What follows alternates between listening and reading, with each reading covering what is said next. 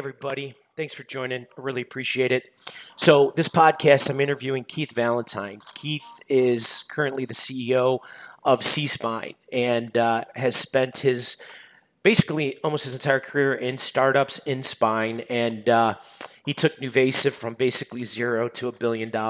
And I worked with Keith back at the old sophomore Danic days. We reminisce a little bit about those days. And for those of you who are in the spinal implant business, you're going to enjoy this podcast because we talk about how Ron Pickard, the president and CEO of Sophomore Danic, at the time took on class action lawyers trying to litigate against the use of pedicle screws.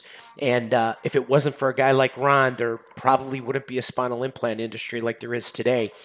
So a little history lesson we'll be going through, and then just sharing his thoughts on the future of the industry. So without further ado, let's get at it.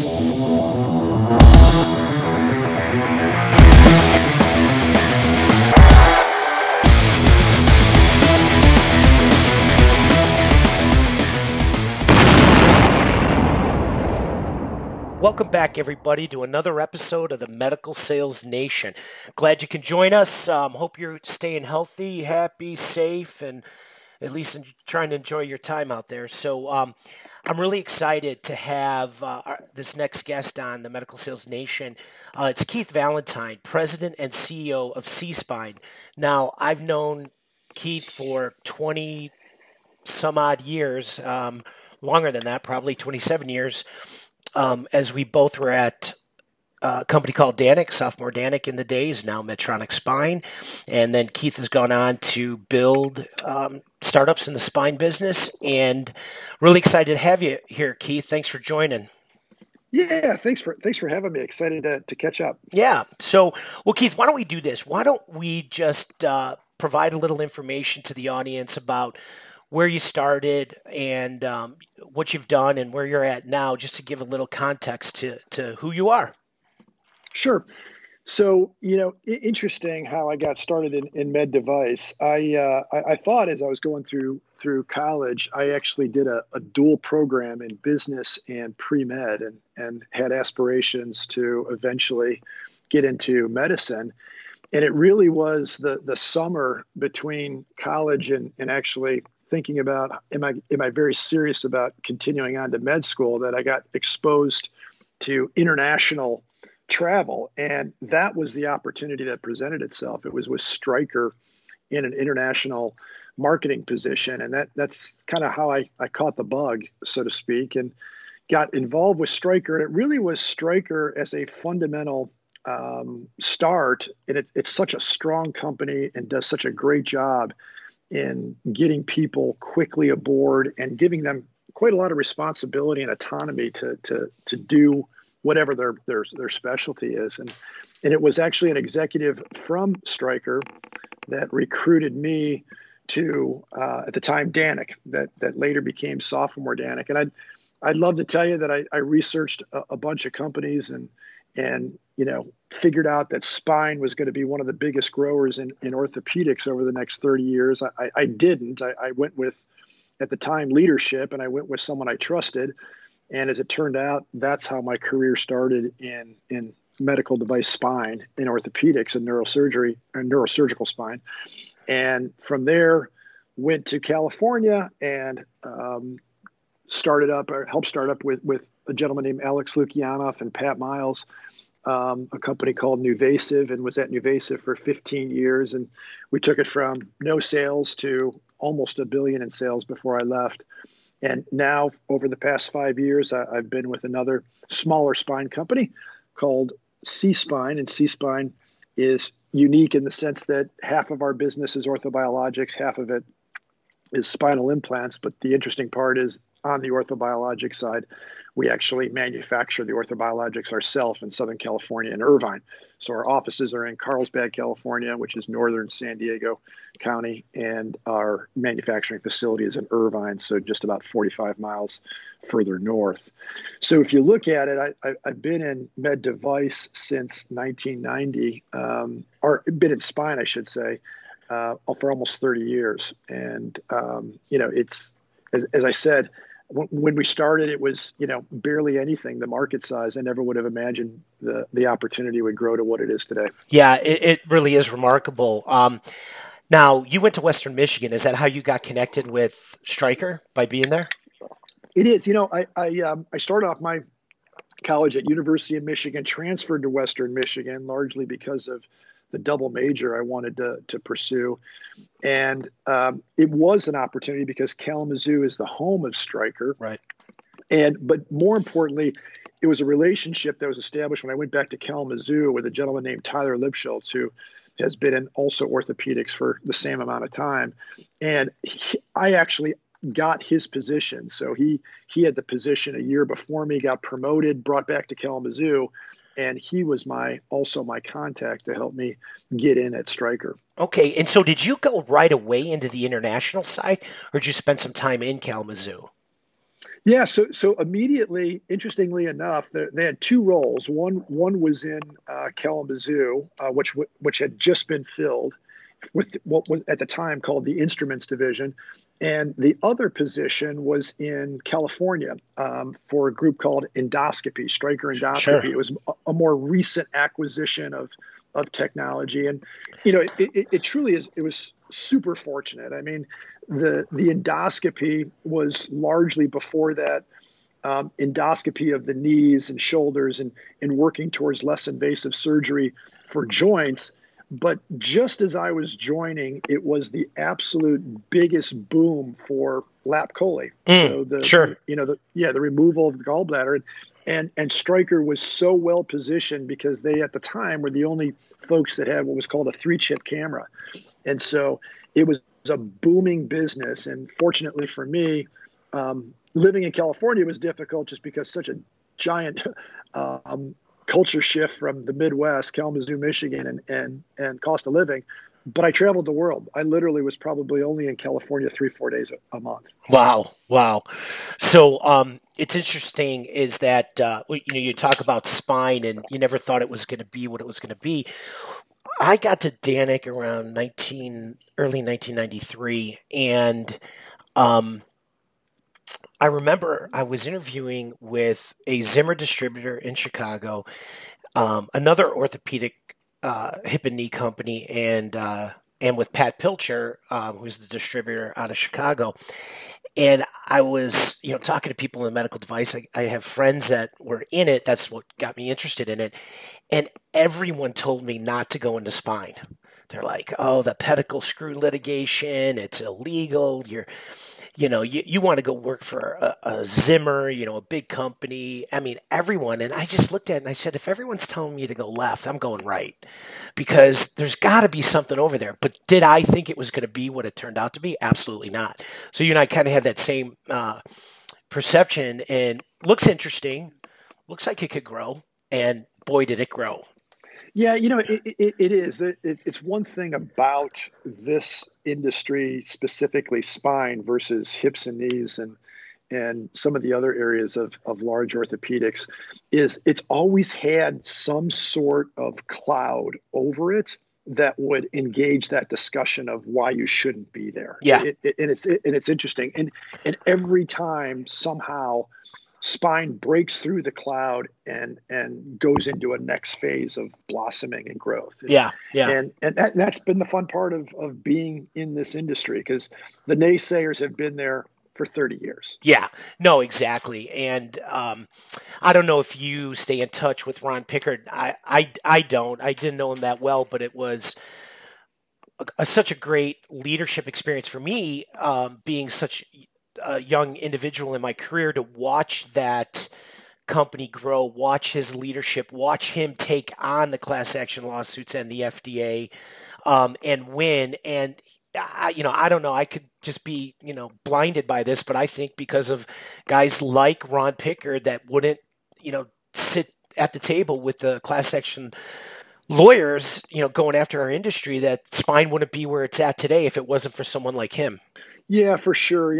I think Ron was, of course, a very interesting personality, and he's not only a very thoughtful, gifted executive, but I think he also, was an individual that knew once sophomore Danek became the market leader, and he did a pretty aggressive acquisition by acquiring sophomore, Yeah. and one that was difficult. Some would argue Danek was already on its way to U.S. domination, and that international presence wasn't as important, but it was growing, and it would eventually keep growing. And so the sophomore play was largely a OUS, outside the US play.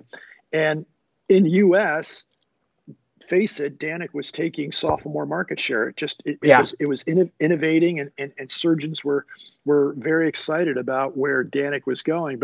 But despite all that and those growing pains, those years of digesting that acquisition, one thing that I think you got to give a lot of credit to Ronnie for was he knew, being market share leader, he had a responsibility for leadership beyond just the company. He had to lead the industry. Yeah. And back in a day when there really wasn't, like now, I think there's better industry groups that help with some of that leadership. Then it was truly him that decided, I'm going to take a stand. It's not going to be popular, but I am absolutely going to be an advocate for surgeons because they are helping patients. They are doing good surgery. And this is absolutely, an effort led by lawyers, not led by true harm to patients. And he did it, and he did it very, very successfully for the industry. And I would agree with you. He saved an industry because there were some very, very dark days in the 90s where it could have collapsed. And especially after, Acromed had to sell. Yeah. They sold, which absolutely, gave DePuy wings to fly. And at the time, though, that sell also created a settlement, and that settlement gave the lawyers even more money to go after the companies that didn't settle. Oh, I didn't know that. Yeah, and so that settlement, I think, created the opening for them to be acquired, and then it was truly Ronnie that continued to say, well, we're not settling. I think there was some very, very small number he agreed to that he would settle, literally a couple $1,000s, few $1,000s to settle. Other than that, he would fight everything. And he did something pretty smart then too. He basically took a reserve. So he took a large reserve, which gave confidence then to investors that the money's been put aside to fight this. Now we are focused on nothing but the market. And I think that's another thing that Ronnie did really well is there's a lot of distractions going on in the market, but he made it very clear to the company that our goal was not to worry about that. Our goal was to worry about innovation. Yeah. No, it was, that's interesting. I didn't know that, but it's fun to talk to these younger spine reps, and they don't have a historical perspective of how challenging it was in the early 90s and how that industry was looked at and how it's looked at today. So it was a remarkable growth period. So now, I think, a funny thing, I think you would remember this, that it was in the 90s where we couldn't say pedicle screw. Yeah. We had to say bone screw, and the reason we had to say bone screw is they were only cleared for the sacral spine. They weren't cleared for the lumbar pedicles. Yeah, so it's funny you say that because obviously I took the job with Danek and went to training, went to Memphis, spent 2 weeks there, and after the first day, it was the first or second day, I called my wife back at home, and she's like, "Well, how's it going?" I go, "Well, from what I could tell, this company makes products we're not supposed to sell. The FDA is all over them, and there's class action lawsuits everywhere. And I don't know if I made the right decision coming here because the training was such that it was you cannot say this, but doctors are going to put it here. And it was really my first job in devices where I was like, well, how do you do that? And yeah, so I remember very distinctly on how we did that and went about it and had to be very careful. So yeah, and I can remember. It's funny you say that because I can remember my first training as well. And at the time, there was many senior executives that now, I ended up working with for 8-10 years, but then it was like eye opening, right? I'm in my early 20s, and you get a message or a lecture during training from someone like a Rick Trahorn, who's a legend in the orthopedic, regulatory. And it scares you, right? Yeah. And you're like, holy cow, where am I working? Like, I can't say that.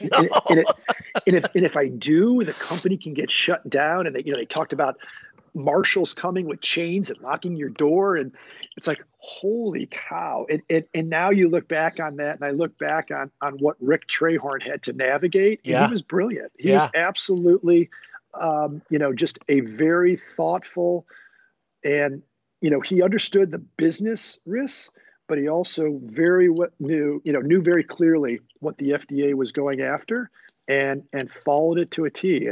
And what a great learning experience to have someone like that in leadership. When I was young, you see the best of the orthopedic industry in those early years. Yeah, for sure. And I remember making one of my first sales calls, and it was a sales call, and then I went into a case with a doc in Park Ridge, and we're in the case, and he goes, well, what size pedicle screws do you have? And it was like 2 weeks out of training. I go, we don't have pedicle screws. He's like, what are you talking about? And I kind of told him. He goes, yeah, I get it. Okay, so what sizes do you have?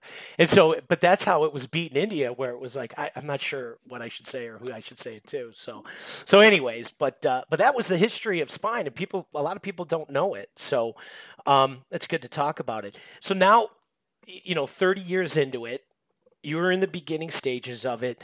How do you see the spine market now, and what is that?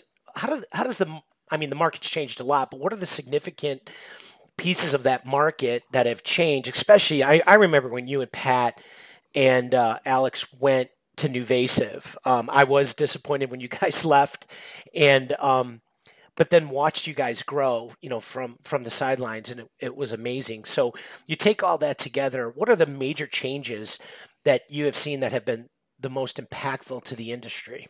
It's interesting because there's similarities, and it's just kind of a creeping elegance that's happened in our marketplace. I think that, outsiders look in and say, well, what's really changed? You guys have had pedicle screws for 30 years. And there's so much that has gone into innovation throughout that time. One thing for sure, the companies that have been successful have been very innovative. They've been the word that we used to use, I know you remember at Danek and Sophomore Danek, was we have to have sales teams that are consultative in the OR, right? So that a lot of times you're standing there and you're never needed, but there will come a time when something's happened, whatever, maybe a pedicle's cracked, maybe something has gone wrong with the patient that wasn't planned, and they're going to look to you. And they're going to very quickly ask, what do you got for this? And that is your moment to shine. Yep. And if you're not consultative at that moment, you may lose the trust of that surgeon, because they're already stressed, and you just made them even more stressed by not being able to help them MacGyver out of the situation, so to speak. And so, that hasn't changed in our industry. But what has truly changed is, the real estate in the OR, being consultative in the OR, that always wins the game. The best salespeople are the ones that are most valuable in that surgical setting. And so I think what kind of is an interesting creeping elegance is, in the early days, we couldn't get for example, when we came out with Orion, the cervical plate, right? It was a game changer. It was a game changer. We couldn't get enough sets out there. The market share taking strategy with that plate was phenomenal. But what's changed is there's still opportunities for making products better and easier to use. But what's really changed is it's now very technique driven, and you have to really own and understand the entire surgical procedure like one thing that's talked about a lot now, and certainly was talked about in the past, but now systems are actually made for better sagittal alignment of the spine. It's not just about fusing the spine. I Sure. think in the days in the 90s when we were there, it was common that you would fuse the spine, you'd solve the problem, but you bought another problem down the road because the spine was flat. Yeah. It didn't have the proper curvature. And so slowly as things evolved, the procedure needed to have the curvature, which meant you needed to have implants that could help create that curvature. And now you're at a point where there's a number of different technologies coming in that create a patient that has better alignment when you close them up, and you know that they're in a better place from an alignment perspective. And so what I love about where we've gone is innovation still owns the day. Owning your spot in the OR because you're consultative still owns the day. The best companies that have done so well are ones that their sales force are experts at the technique. Whether it's the days of Kyphon, SI Bone's a great current example. They own the OR for that procedure. XLIF, when we were at NuVasive, Yeah. no one could beat our sales reps at walking a surgeon and helping a surgeon be consultative through a lateral approach. And so that's still the holy grail. And it hasn't changed. Like back in the Danik days, those are the reps for Danik were the best trained in the industry. They knew spine inside and out.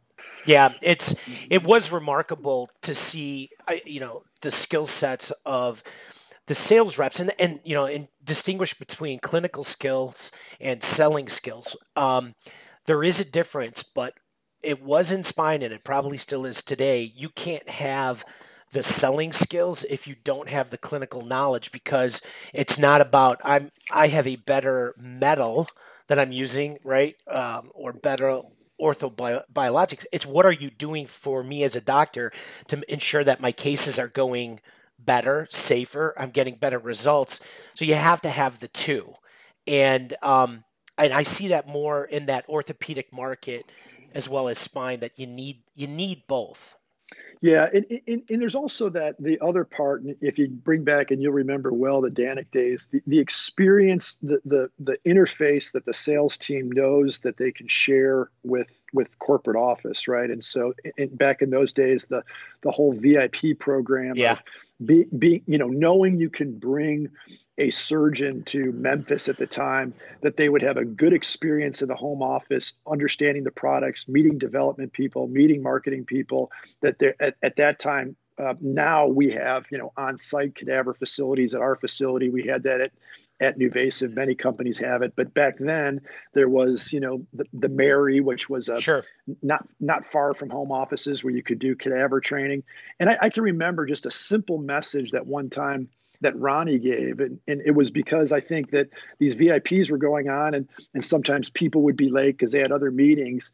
And he basically just sent out a really simple message that said, listen, when we have a surgeon in the building, that is our priority. Our priority is for them to have a great experience. He said, I don't care if you need to sprint down the hallways, run across the parking lot to get there on time, and you got to cool your feet at the door before you walk in to see the surgeon, but no one will be late anymore. And it was just such a simple message of, when you have that kind of priority and the sales team is successfully brought a prospective client and surgeon to the office, we can't be the ones that screw it up. Right. And it was just such a simple, clear message. Yeah, for sure. No, his leadership in that was just the best. And as a sales rep and a district manager, going on to those VIPs and seeing how well they were done and how focused they were done, I don't think I ever had a bad VIP visit all of them led to new opportunities with doctors, all of them. So that just goes to show you how important that is. And I just remember, a guy like Chris Ryan, his knowledge of spine in general and his ability to consult was head and shoulders above so many people, even myself, that I was amazed in the type of conversations he could have and who he could teach, not only, talking to doctors, but other sales reps. And that type of talent that exists in spine, to me, is just remarkable. Yeah, it is. And there's so many examples. And every time, if you put in your head the best you've worked with in sales, it always comes down to at some point, one of their top three skills is their clinical ability, Yeah. and that understanding, that deeper understanding. And, I mean, let's face it, there's successful sales reps that are out there that don't enjoy the OR experience, but they know it's part of the job. And then there's others that, despite the fact that they're in a cold OR for hours on end, they're learning every day. They're fascinated by what the surgeon's doing. They're fascinated by how the X-rays look and what the decisions that were made. And those are the ones that I think really differentiate themselves. Yeah, for sure. So you talk about innovation. I've been told these numbers. I haven't researched them, but there's over 100 spinal implant companies today, maybe even more. That's a lot of noise going on in a marketplace. And you talk about innovation, but where is the real innovation happening? Because there are some products that, you're trying to find a market for some of these products, but then there's the true innovation. And I'm going to couple this with the article I just read where they asked doctors on spine. It was yesterday I read it. What are some of the key areas that you're not comfortable with, in the spinal implant market? And there was a number of things that were said, but there's one doctor that talked about artificial discs as being bad, and then another doctor talking about artificial discs being good, and the data proves that it's good, and you can use it even after a fusion, on a level above or below. And I thought that was interesting to get those two perspectives in the same article. And so I'm wondering, how do you innovate with such a noisy market? Yeah, it's a great comment, because I think so many times you've been there where they put up an X-ray and there's a debate in the room about what should be done. Right. And okay, so let's acknowledge that one of the basics is there's going to be some kind of fusion procedure for this patient. But there's so many different ways, unlike hip and knee, where there's a straightforward solution from an arthroplasty perspective. For fusion, it could be a posterior, it could be an anterior. Now also it could be a lateral procedure. So first you're going to define how are we going to go at the spine, and then once you go at the spine, what implants are you going to use? And probably three solutions may all work well. It just depends on the surgeon's experience level, what they're really good at. Some are better posterior, some are better anterior. But one thing consistent in spine is you can get 10 surgeons in the room and you'll probably have 3 or 4 different proposals on how to treat that patient. And so with that becomes the noise. The noise is we as a company have to offer a number of different solutions. We have to offer choices. And even some surgeons will say, if the patient's over 70, I do this. If the patient's under 30, I do whatever. Yeah. There's some sort of algorithm they use. And so the innovation right now, it's funny because I think innovation is, there's an efficiency innovation too. So you have to have, without a doubt, instrumentation. People will look at it and say, well, that doesn't look much different than a pedicle screw system I saw 10 years ago. Well, actually it is, because there's different techniques now, right? As I mentioned, now you have to have systems that can accommodate better alignment techniques.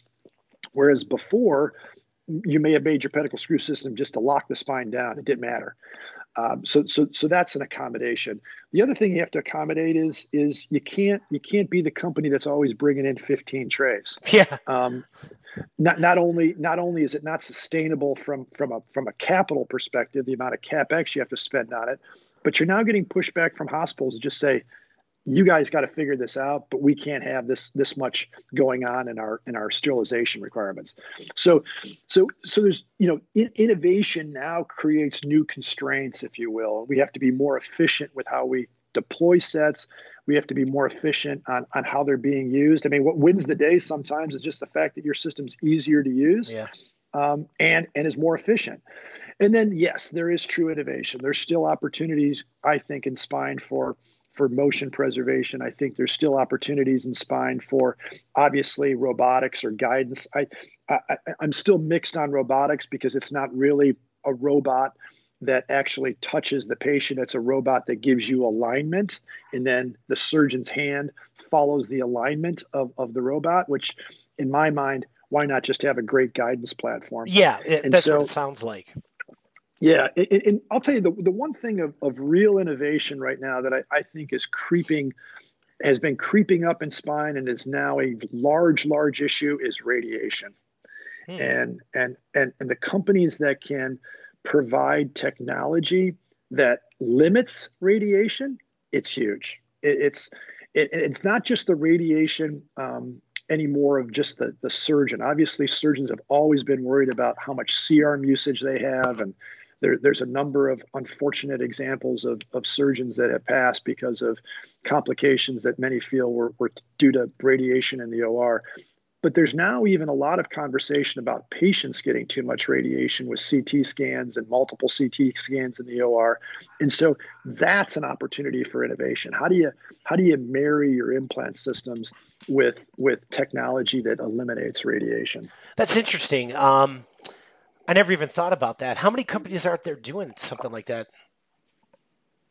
So there's a few guidance companies that can do their guidance platforms without radiation. So what they do, almost everyone requires a preoperative CT. Sure. This goes, you remember back to the stealth days. Oh You yeah. need some kind of baseline of the patient's anatomy before surgery.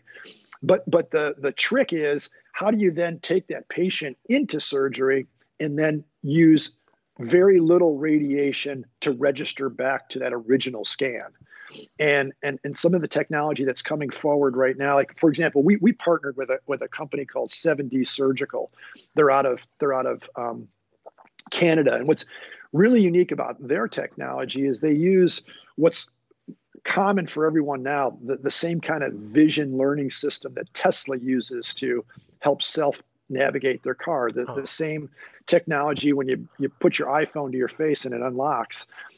That technology is now incorporated into a very thoughtful guidance platform. So once you open the patient up, this system will look at the shape, the depth of the bones, the tissue, marry that back to the scan, and now you have a registration. And instead of registering in the days you remember with stealth over some number of points, let's Yeah. say whatever, 3, 12, whatever it was. Yeah. Now you're talking about taking a quick, almost like a flash photography. It's a quick flash. It looks at the anatomy, and now there's thousands of points Yeah. that it's using to correlate back to a scan. And you're talking about incredible accuracy with zero radiation. And competitors right now that have similar systems have to bring in a interoperative CT and run the patient quickly through an interoperative CT. Well, there's nothing quick when you're moving around literally tons of equipment, and the radiation exposure for that patient is high. Yeah. And you can imagine if it's an adolescent patient, the last thing you want is a young person, whether male or female, getting unnecessary radiation when they're For at hours. a young age. For hours. Yeah.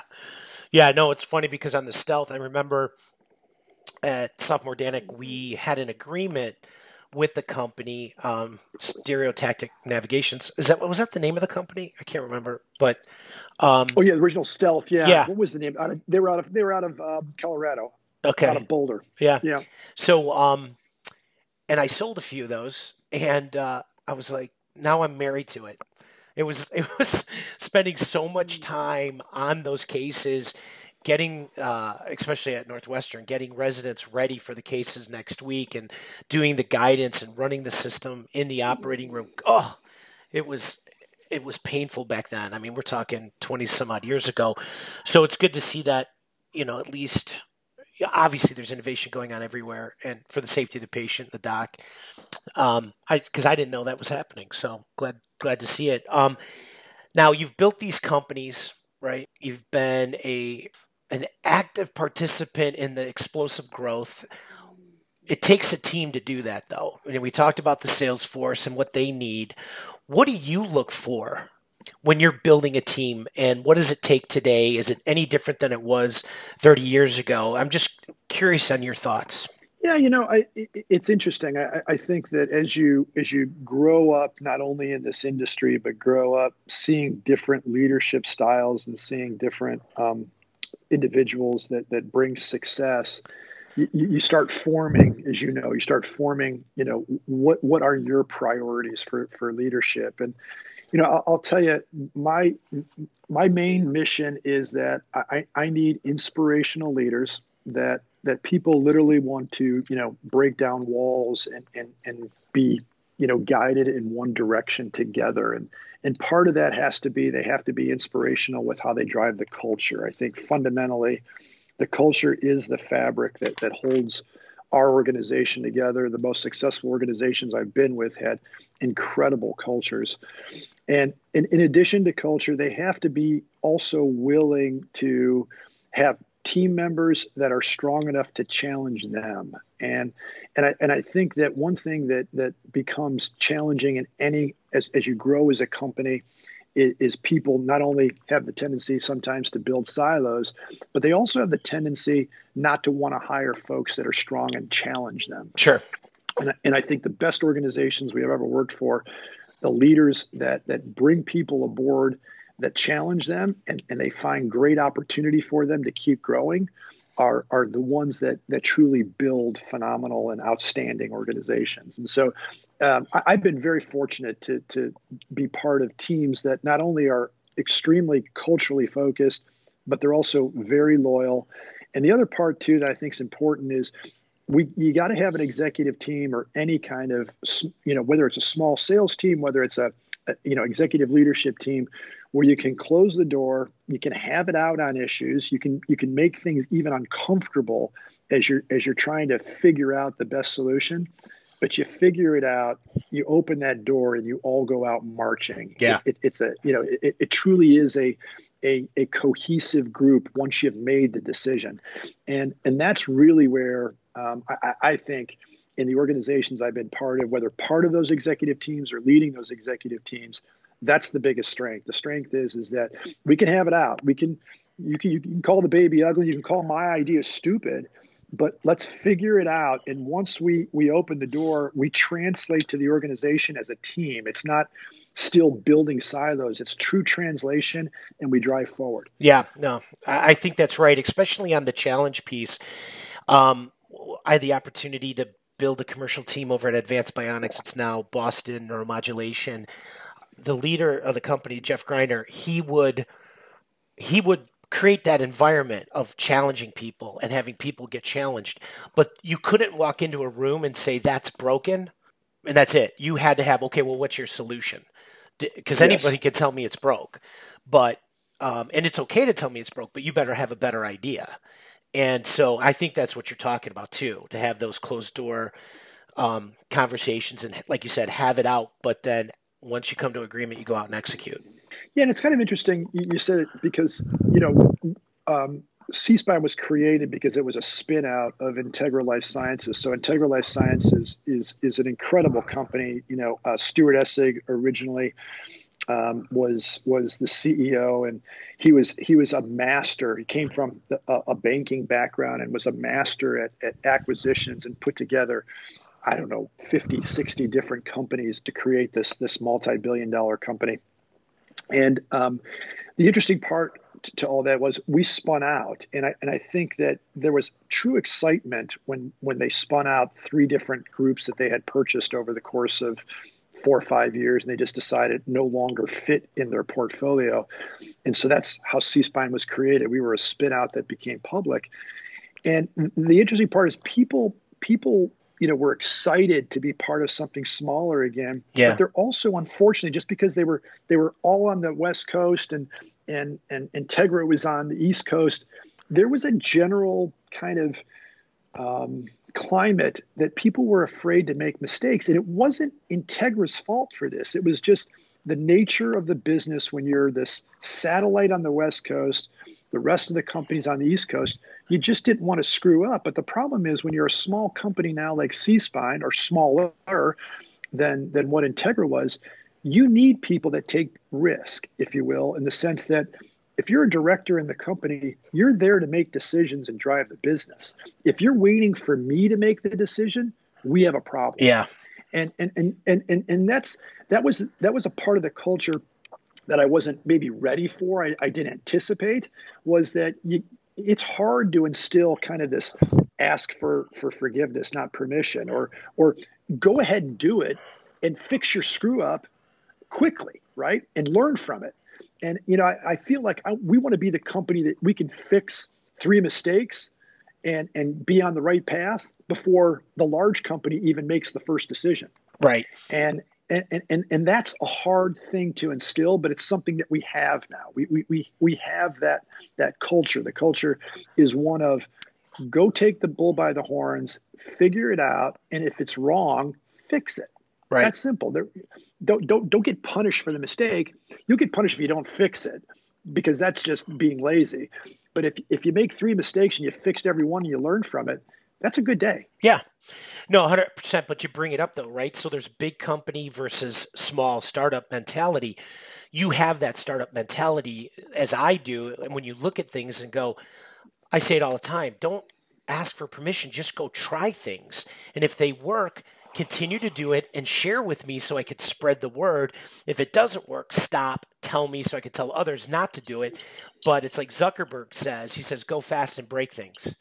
And he doesn't mean burn the house down, but what he's saying is just go try, go do, and then come back, because that's then when the culture is created in which people start coming closer together, in my opinion. Yeah, absolutely. And they're a good example. I mean, people always ask that question, kind of at what point do you become a big company and you worry about, that you become the one that has these slow decision-making skills. And I think those are great examples. I think there's large companies, especially in our .com world, that are quite large, but still have a mentality that creates a culture that they feel small, they feel nimble, they feel responsive.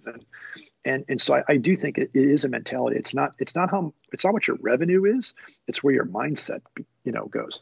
Yeah. And startup folks that have been in the startup industry for a long time, I think just now naturally have that. I see challenges when you're coming from these big companies for 15, 20 years, and then you come into that, you bring that, I'm going to do anything because I'm going to get in trouble.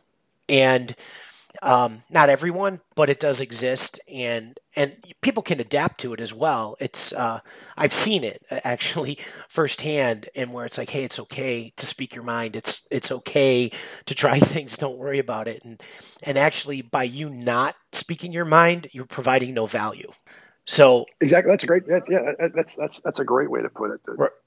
You've lost your value if you have no input. Yeah, exactly. So, all right, I know your time is valuable, and a couple things. What should we be looking for in Spine over the next 5 years that you think is the coolest thing happening?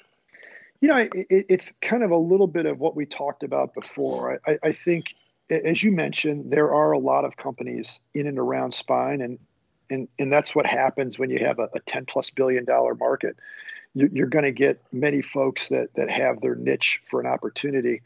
And I think that's all good. I think that all creates opportunities for us if we want to capture technology, combine with technology. But if you look at, a decade from now, if I look a decade behind what we were doing, 10 years ago and what we're doing now, the vision, I think, really for the future will be a new class of surgeons. Like the surgeons that are graduating now, getting done with their fellowship, are being trained in new technology. So the years that we were at Danek, it was a very manual process of you had to figure out the anatomy in a 3D space. Maybe you had X-ray to help you, and you had to put pedicle screws in. Yeah. We're now moving to a time where people are getting trained, and there's some sort of guidance technology. There's robotics involved with that guidance, sometimes without. But these folks are thinking about treating the spine in a different way. They're not being forced to only know the anatomy by feel. They have other tools at their disposal, and a lot of times it's for less invasive surgery. So they're doing it without a lot of tissue disruption.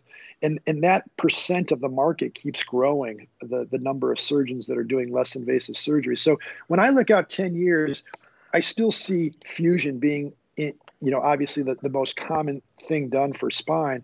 But I see less radiation in the OR. I see more preoperative planning and postoperative follow-up in understanding that I made this decision in my preoperative plan, and here was the outcome. And they start adjusting what they do because they're better tied to their outcome. I think most people don't realize that preoperative planning is not a standard in spine surgery. There's a lot of times where that the surgeon sees the patient, thinks about it maybe the week before, thinks about it the day before, comes in the OR, looks at the x-rays one last time and says, okay, when I open them up, I'm going to make a decision on what I do here. Right. And now we're getting to technology where they can actually do really good preoperative planning, put implants in preoperatively, take a look at how the spine gets adjusted. And so I think all of these things, especially with the newly trained, fellows that are coming out, we're going to see a pretty significant shift to technology being introduced into the OR that eliminates or limits radiation and also brings a better surgical plan to the experience. And so what does that mean for spine companies? I think it means that we're going to continue to have to be challenged with how we participate in the entire procedure. And I think also we're going to be able to take advantage of that hopefully in 10 years. And I hope in 10 years, I'm telling you that the preoperative plan that surgeons are doing enables me to deliver less implants because I know they don't need every size. I know they need probably this size, a size above and a size below, and I can be more efficient in my delivery. Yeah. And that will bring down the cost for us, which we know there's going to be pricing pressure for the next 10 years on implant use by hospitals. Yeah. Well, it's interesting because you said it. The best surgeons were, or maybe still are today, are those that could think in 3D and see in 3D, right? And because they didn't have the technologies. So when I hear you say that, you're actually taking the average surgeon and you're making them a great surgeon by having these technologies, which means better outcomes, lower cost. Yeah, I do. I think that's absolutely where we go in the next 10 years, and there'll be an accountability, right? It just you see how health systems are advancing, and they look to outcomes too to justify how they get better reimbursement, how they get better efficiency, and so spine is in that place. Yeah, I think hip and knee has demonstrated how consistent their procedure is. It's up to spine now to also demonstrate how consistent we can be. Yeah. All right. Last question. It may be a multiple question, but COVID, obviously on the top of everybody's mind. Has it had an impact on you guys? And what is that impact? And do you see the aftermath of COVID changing the way in which you operate or interact with providers? Yeah, it's a good question because obviously we've all worked through the COVID experience, and it was a scary process as March and April came, and certainly May, and then we finally started seeing some recovery in May, and obviously we were up, a 10% in the U.S. For our third quarter, and right now the fourth quarter continues to look very promising from a surgical load perspective, but I say that with caution because we all know that the COVID numbers are rising. The challenge, the great news is we have found a way to navigate this and still place surgeons and patients at our highest priority. We've been very fortunate being a company 400 strong that we're back at our manufacturing facility in full force in Irvine. We are very cautious in Carlsbad, despite the fact that we could have everyone back. We want to honor, the wishes of the state and also honor the wishes of the challenges people have with taking care of their children as well during this time. But we found a way to win, right? We found a way to grow. But that said, yes, there are changes that we can see coming forward. And the good news is some of those changes are you can be successful and still support a surgery or support a surgeon or have conversations with a surgeon now efficiently through many different video conferencing. But at the end of the day, there's no doubt that you still have to have face-to-face experiences. Like, we can't drive our development programs without the cadaver labs with surgeons. We can't teach surgeons on some of our products without the cadaver labs and the training we do in our office. So fortunately, we're still quite busy in the office when it comes to bringing in surgeons for development visits, bringing in surgeons to better understand our procedures and all of our spinal implants. But yeah, it's concerning because we're very much, as you know, a face-to-face business in many regards with surgeons, and we have to navigate this. And I think hospitals are also struggling through the fact that salespeople are required in the OR for spine cases, and despite the fact they want to limit any activity in the hospital, they right now are still allowing salespeople to be present as long as the surgeon requires it. Right. So, but I do worry as numbers spike and as things happen, there will be restrictions, and those restrictions will come at a cost. They'll come at a cost of us being able to be a better partner to our surgeon, partners as well. So it'll be interesting how it unfolds. I think this winter, and as we get into late fourth quarter and first quarter, will be another interesting challenge for all of us to navigate COVID. Yeah. No, I agree. It's one thing that I've learned having all these different type of conversations with different people in different positions, that nobody knows what it's going to really look like, right? Everybody is still guessing, right, and hoping for the best, but making plans. And it's not uniform across the country. I spoke to Pat Miles a couple months ago, and he made a statement that it's the tale of the 50 states, and I think that's true as well, as different areas go through different situations. So more to come on that.